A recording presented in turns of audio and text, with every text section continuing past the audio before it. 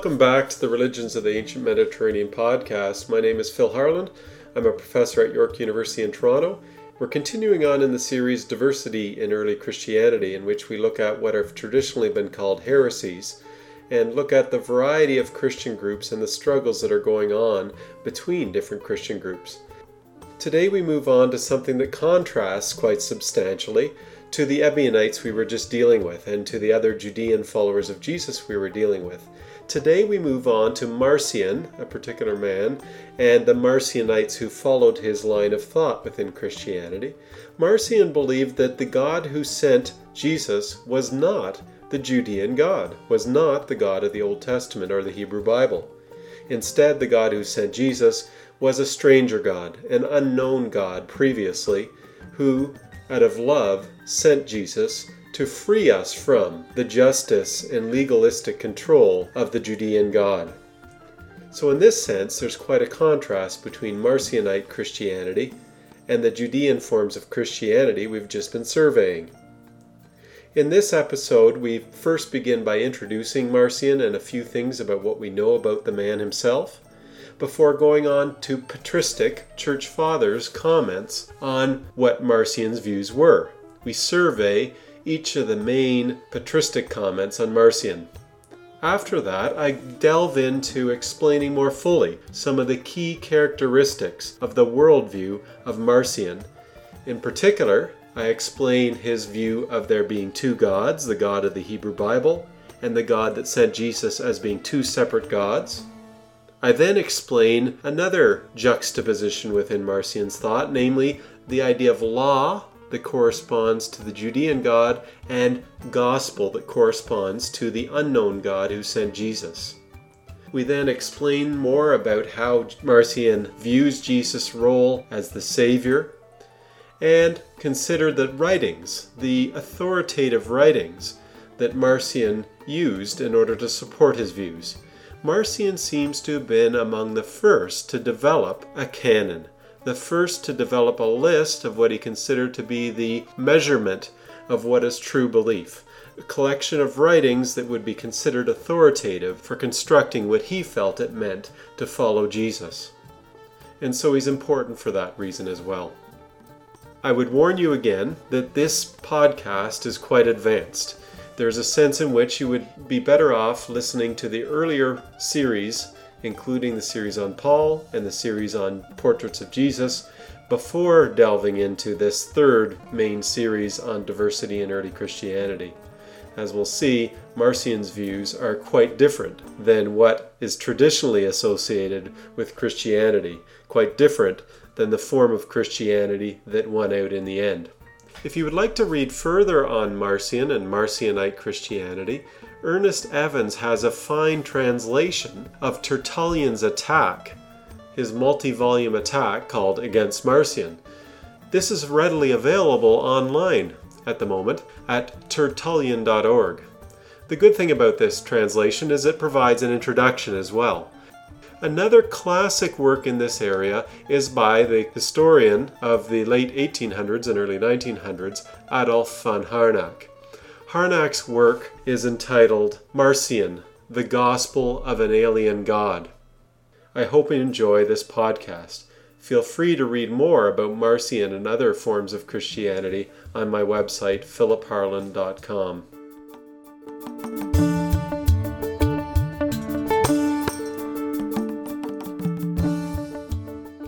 What I'll do is I'll begin by introducing some of the main things about Marcionite Christianity that we know, and then we'll move on afterwards to analyzing Tertullian's particular attack on it.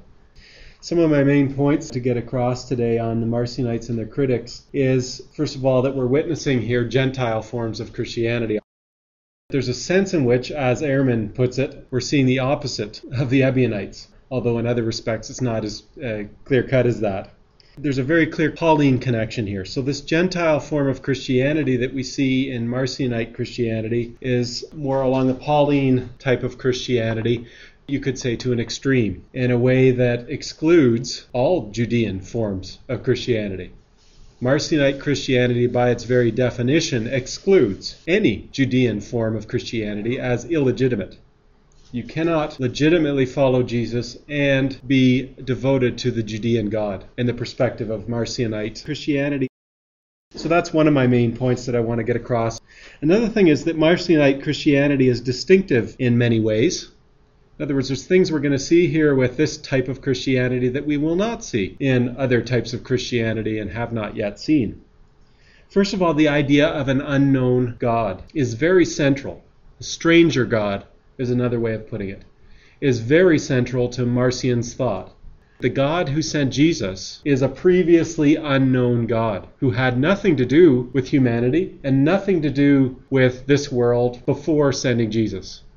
We'll have to clarify how it may have similarities with what we traditionally call Gnosticism, but on the other hand, we should not confuse Marcionite Christianity with the Nag Hammadi styles of Christianity that we're going to get into in detail soon. Do not confuse them. Something that is in common, though, with the Gnostics that we'll see is the rejection of the Hebrew Bible. Marcion rejects the Hebrew Bible, rejects the whole Old Testament as having nothing to do with Jesus and nothing to do with the unknown stranger God.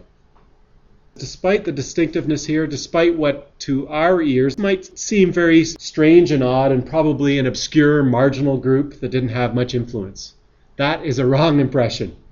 Marcionite Christianity was very successful and widespread, so it's important to study for that reason as well. Obviously, in the end, it loses. So did many different forms of Christianity that got amalgamated or basically lost out.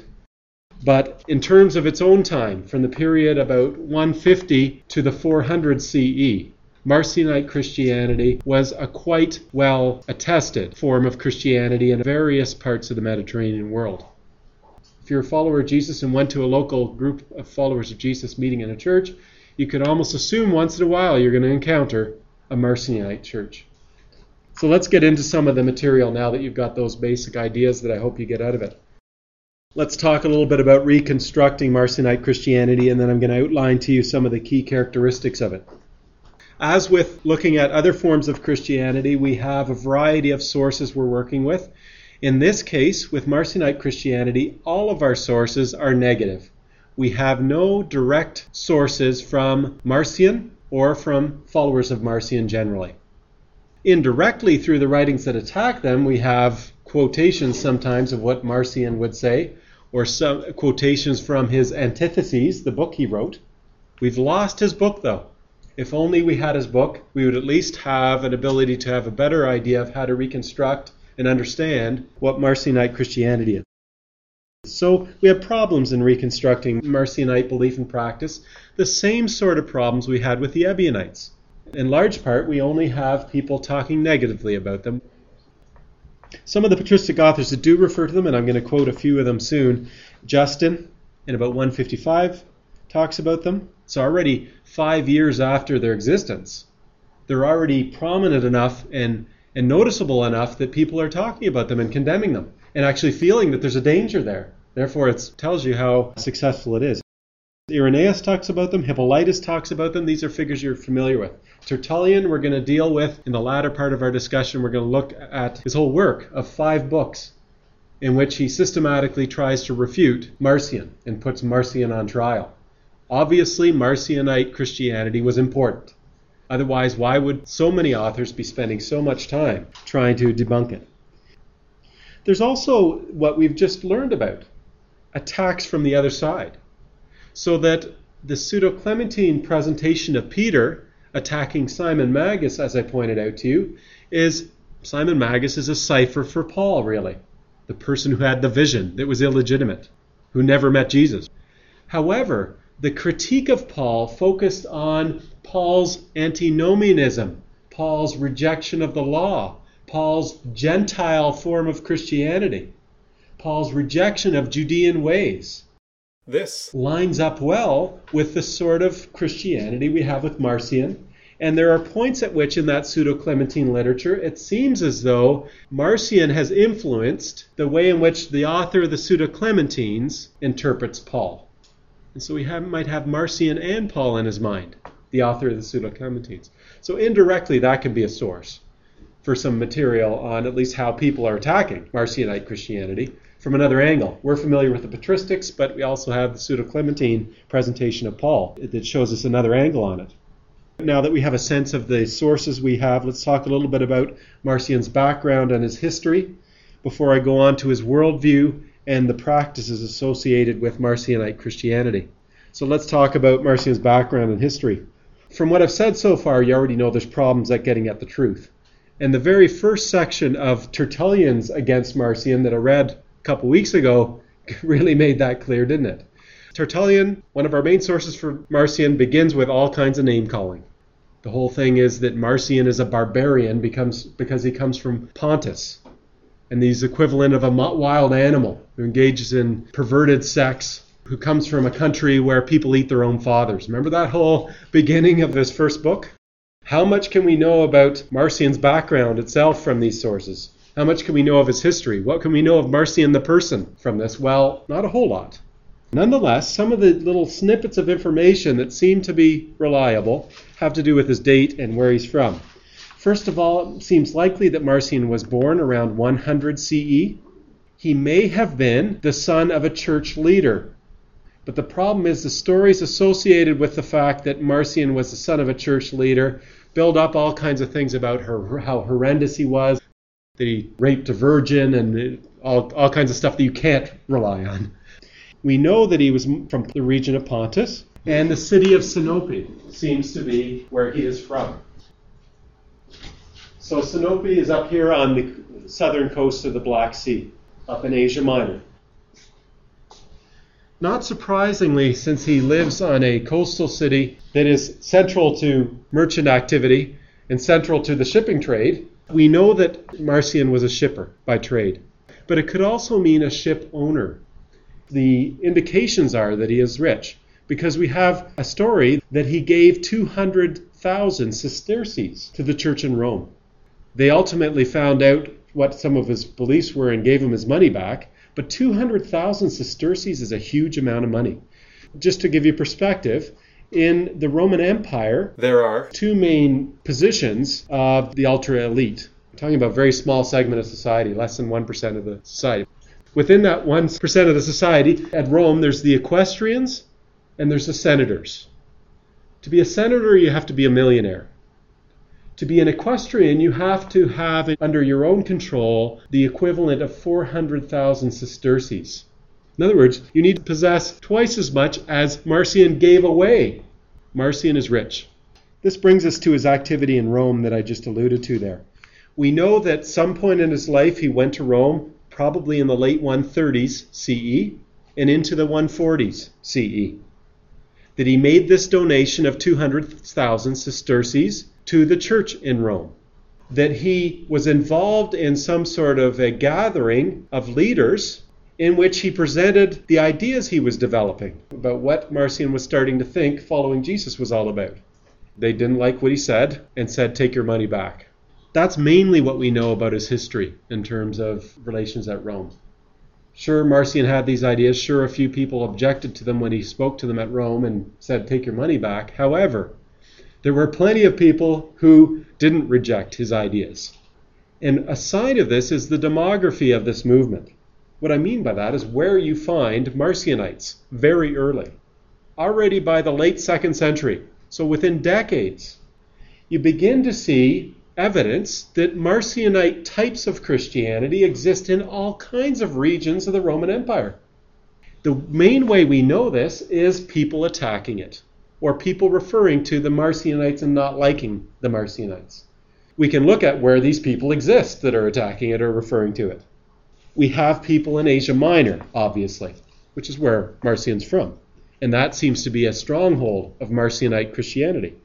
A person in Corinth condemns it and shows you that it's already in Greece. In Antioch in Syria, we have an author, and in the century after Marcion, we have an author in Crete, on the Greek island of Crete. We have Irenaeus, a guy who's from Asia Minor who goes and settles in France, Lyon, what now is France. We have an author in Alexandria in Egypt complaining about Marcionite Christianity. We have people at Rome, obviously, complaining about Marcionite Christianity. You have Tertullian in North Africa. This demography of the movement and the references to it begin to tell you how important it was at the time at which it was taking place, even though it ended up being a losing brand of Christianity in the end. So from 150 to the 400 CE, Marcionite congregations worshiping Jesus in various parts of the empire. As to when it precisely totally died out, hard to know. Some of the ideas it had didn't die out in a way, got inherited and reworked in different ways within the type of Christianity that won. More the anti-Judean elements that we're going to be talking about. Let's talk about Marcion's worldview a little bit now. I thought it would be a good approach to get into the worldview of Marcionite Christianity and get an idea of what it is by reading some of the sources that first condemn it. Remember that we only have the condemnations. But let me read through a few passages. The first one from Justin. Justin is writing in 155 CE and shows you that already within a decade of Marcion coming to Rome, that there's already existing followers of Marcion in places that Justin knows. We know Justin is active in Asia Minor, for example. Remember his debate with Trypho in Asia Minor? And that Justin is also went to Rome and various parts of the Mediterranean world. But already within a decade, it's noticeable enough and troubling enough that Justin talks about it. And this is what he says in his Apology. This is section 1.26. He talks about various false teachers, Justin does. And then he says, one of them, one Marcion, a man of Pontus, who is even now alive, teaching those who believe him to pay honor to a different God, greater than the Creator. And this man has, by the assistance of those demons, caused many of every nation to utter blasphemies, denying the God who made this universe, and professing that another, a greater than he, has done greater things. So the most notable thing to Justin, within a decade of the existence of followers of Marcion, is this idea of two gods. This is an important aspect of Marcionite thought, that there's a creator God, and there's a God that's greater than the creator God is, a God who did not make the universe. Soon we'll see that through other authors, that it's that other greater God that sent Jesus. And that the creator God, the Judean God, has nothing to do with Jesus at all. Irenaeus, you're already familiar with his writing against the heresies, and he's writing in the 190 CE, so late 2nd century. He was from Asia Minor, remember, so he's familiar with things in Asia Minor, but also now in France. He's a leader of a church in France when he's writing. He has a more extensive passage that I want to read to you, because it summarizes some of the key characteristics of Marcionite thought. We have to be careful always with sources like this. However, the way Irenaeus talks about it, at least the information we're using, is somewhat factual, as opposed to attacking it at the time. In other words, there's not a lot of name-calling here. There's more Irenaeus reporting what he knows about Marcionite thought. In succession to Gerdo, he says that Gerdo was the teacher of Marcion, Marcion of Pontus developed this doctrine, with shameless blasphemy, of the God of whom the law and the prophets tell, saying that he is the creator of evil things, takes delight in wars, is inconstant, also in temper, and at variance with himself. But that Jesus came from that Father who is high above the God who made the world. That in the days of Pontius Pilate, the governor, who was procurator of Tiberius Caesar, he was made manifest in human shape to those who were in Judea. That he put an end to the law and the prophets, and all the works of the God who made the world. Jesus came not from the Creator God, but from that other superior God. In addition to this, here's some more information.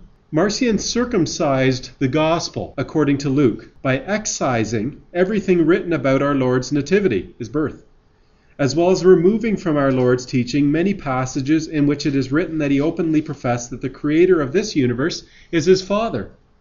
Irenaeus here claiming that Marcion not only believed that Jesus was sent from a God other than the God of the Judeans, but that he used the Gospel of Luke and took out parts in the Gospel of Luke that seemed to indicate that Jesus was sent from the Judean God.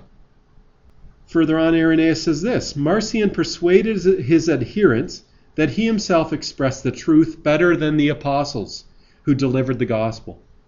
Though in fact he delivered them no gospel, here's his judgment, but only a part of one.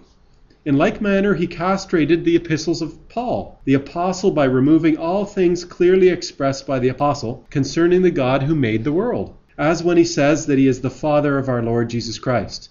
So here we have Irenaeus saying Marcion liked the Gospel of Luke, but took out references to the Judean God being Jesus' Father, and took out references to the prophets, to the Hebrew Bible.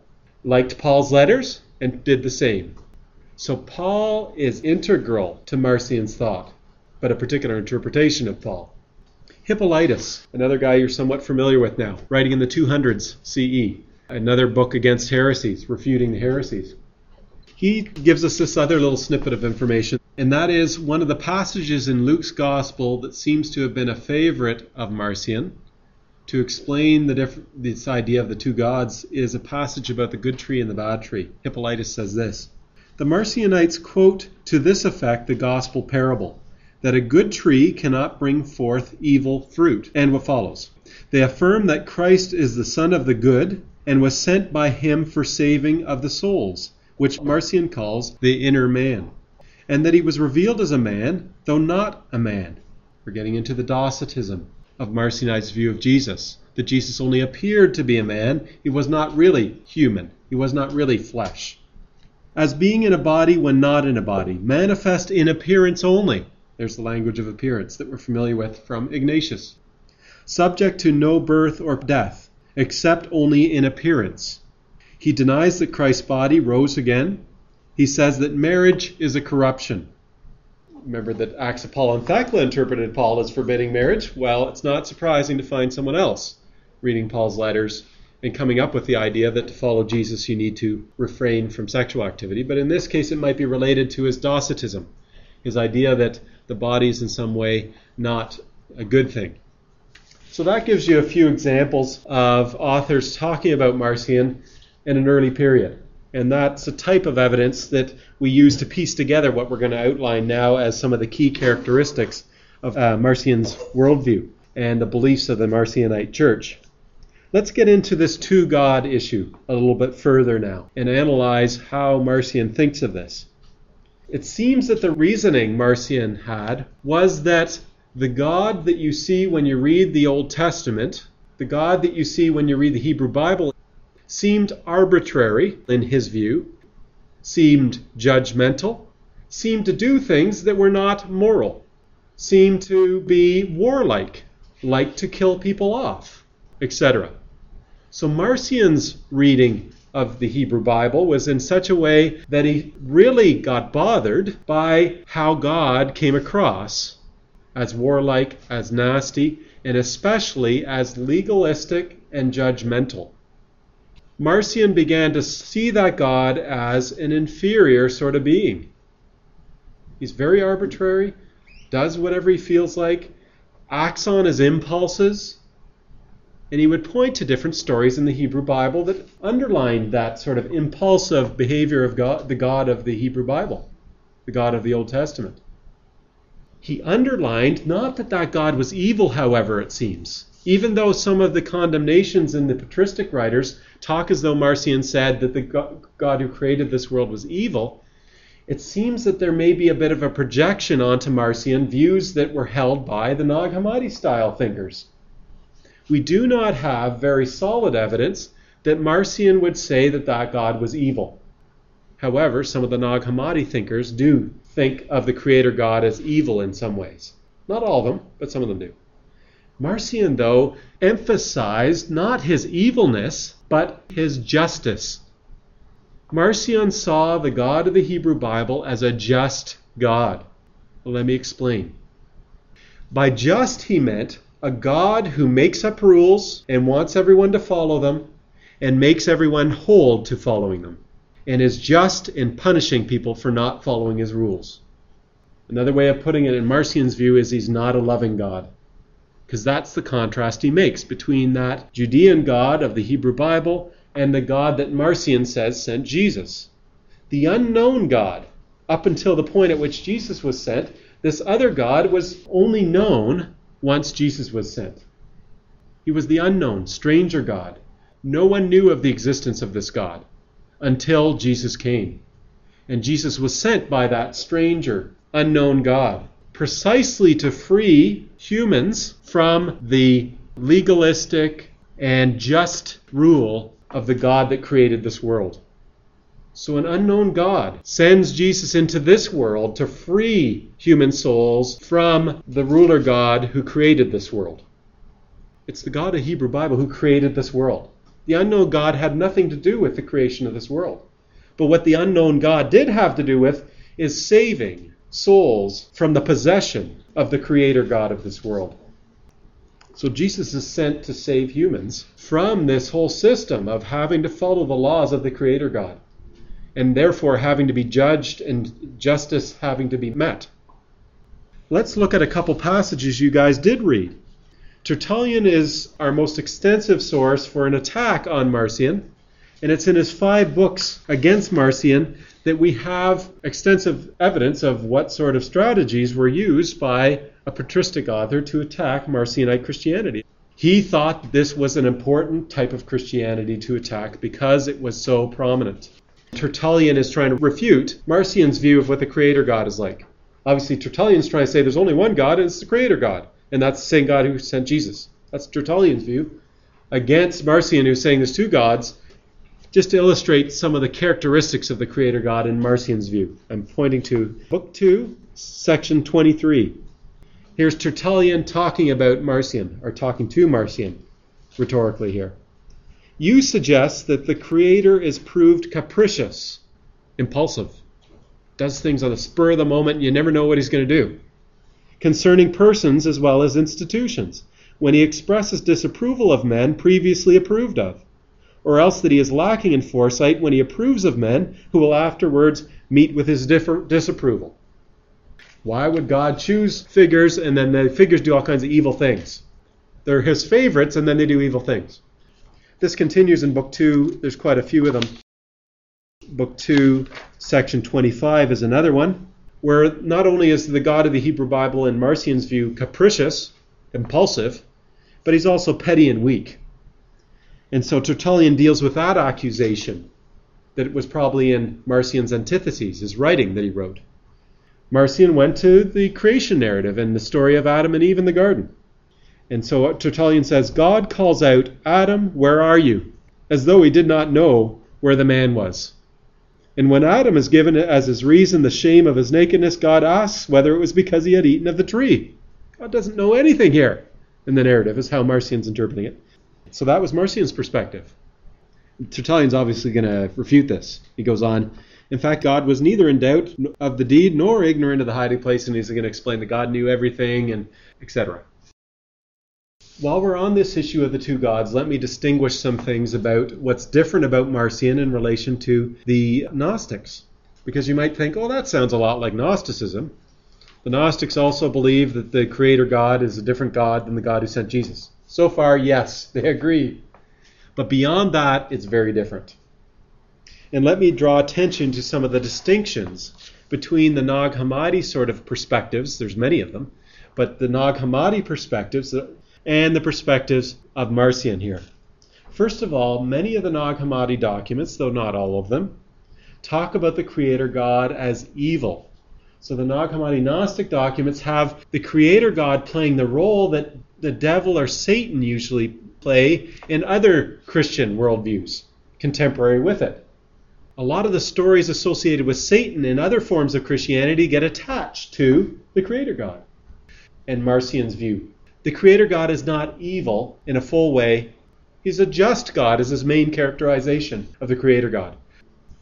Something else about Marcion that seems to distinguish it from the Nag Hammadi sort of worldview is that there's not any sophisticated middle Platonic notions of emanations here. Something else that distinguishes the Nag Hammadi worldview from Marcion that should make sure you don't categorize Marcion as Gnostic is his approach to the Hebrew Bible. From what I've said so far about how Marcion approached the narratives in the Hebrew Bible, what would you say about his approach to them in terms of how literal or non-literal he is in reading the Hebrew Bible? The thing that made Marcion throw out the Hebrew Bible's God is precisely that he was reading everything literally. So very literal. That contrasts quite strongly to many of the techniques, though not all, of the techniques of the Nag Hammadi authors, traditionally Gnosticism. the tendency of Nag Hammadi authors is to not interpret things literally, to interpret things figuratively, metaphorically, in the vast majority of cases. So those are some important things to keep in your mind about what distinguishes Marcion from the Nag Hammadi authors, because you might tend to just, because there's two gods, you might start to just blend them together, but they're not the same. Let's go on to this next issue of law and gospel that goes along with the issue of creator God and stranger God and unknown God that sent Jesus. Marcion seems to have developed these notions around that twofold God idea. Namely, that the God that is the creator God, the Judean God, the Jewish God, is all about judgment and about law. And juxtaposed with that, and in opposition to it, is gospel. There's law versus gospel. The two are not compatible with one another. And it's the stranger God who never had any contact with human beings and with this world until he sent Jesus. It's the stranger God of love that sends Jesus to bring something that opposes law, namely the gospel. It's a gospel that sets people free from the law and sets people free from the dominion and control of the creator God, of the Judean God. Now, when Marcion talks about gospel, from what you've already learned about what writings he uses, you can already start to get the inclination as to what it's going to be. He uses Paul's letters primarily as his source, and a cut-up Gospel of Luke. Let's get on to views of Jesus here. Now that we've got two gods, we've got law versus gospel corresponding to those two gods, and we have a notion of being freed from the dominion of law, from the creator God, to be saved in some way by that stranger God who loved people so much that he sent Jesus to do so. The views of Jesus have already been explained to some degree, but let me go into some of the other dynamics of it. First of all, from what I've said, you know that Jesus is not the Jewish Messiah. Marcion seems to have developed some subtle way of talking about things that suggested that the Judean God, the creator God, did talk about a Messiah and did refer to a Messiah that would come, and that the Hebrew prophets who worshipped that Judean creator God also referred to a coming Messiah. However, Jesus was not that Messiah. Jesus is the Christ, the Messiah sent from the unknown God. So he still might use the language of Messiah and Christ, Marcion. But he detaches Jesus as a Christ from any notion of Judean notions of Christ. Now, as to what it was that Jesus was sent to free humanity from, I've already indicated law. And the arbitrary behavior of the Creator God is what you're being freed from. Something for sure about Marcion's view of Jesus, though, is it was Docetic. You guys have already learned quite a bit about what Docetism is from Ignatius, and even from the Johannine epistles. The opponents we looked at there spoke as though Jesus only appeared to be human. Dokeo is the Greek word for appearing or seeming to be. And then scholars have this category they call Docetism, to talk about early Christians who believed Jesus was not ever truly human. There are many references to Marcion believing that Jesus only appeared to be human, that he didn't really take on a human body in a full way, that he didn't really suffer and die. As to what writings he used to develop this worldview, you've also got a clear idea of it, but he also wrote his own writing that has been lost. Antitheses, in other words, opposing points, is all about the opposition between the stranger God, the loving stranger God that sent Jesus, and the arbitrary, just, legalistic God of the Hebrew Bible, and that the two are incompatible, and that the two principles between the Judean God and this other God are incompatible, and that we need to throw out the Hebrew Bible as an authority. The Hebrew Bible is not going to be among his canon, is it?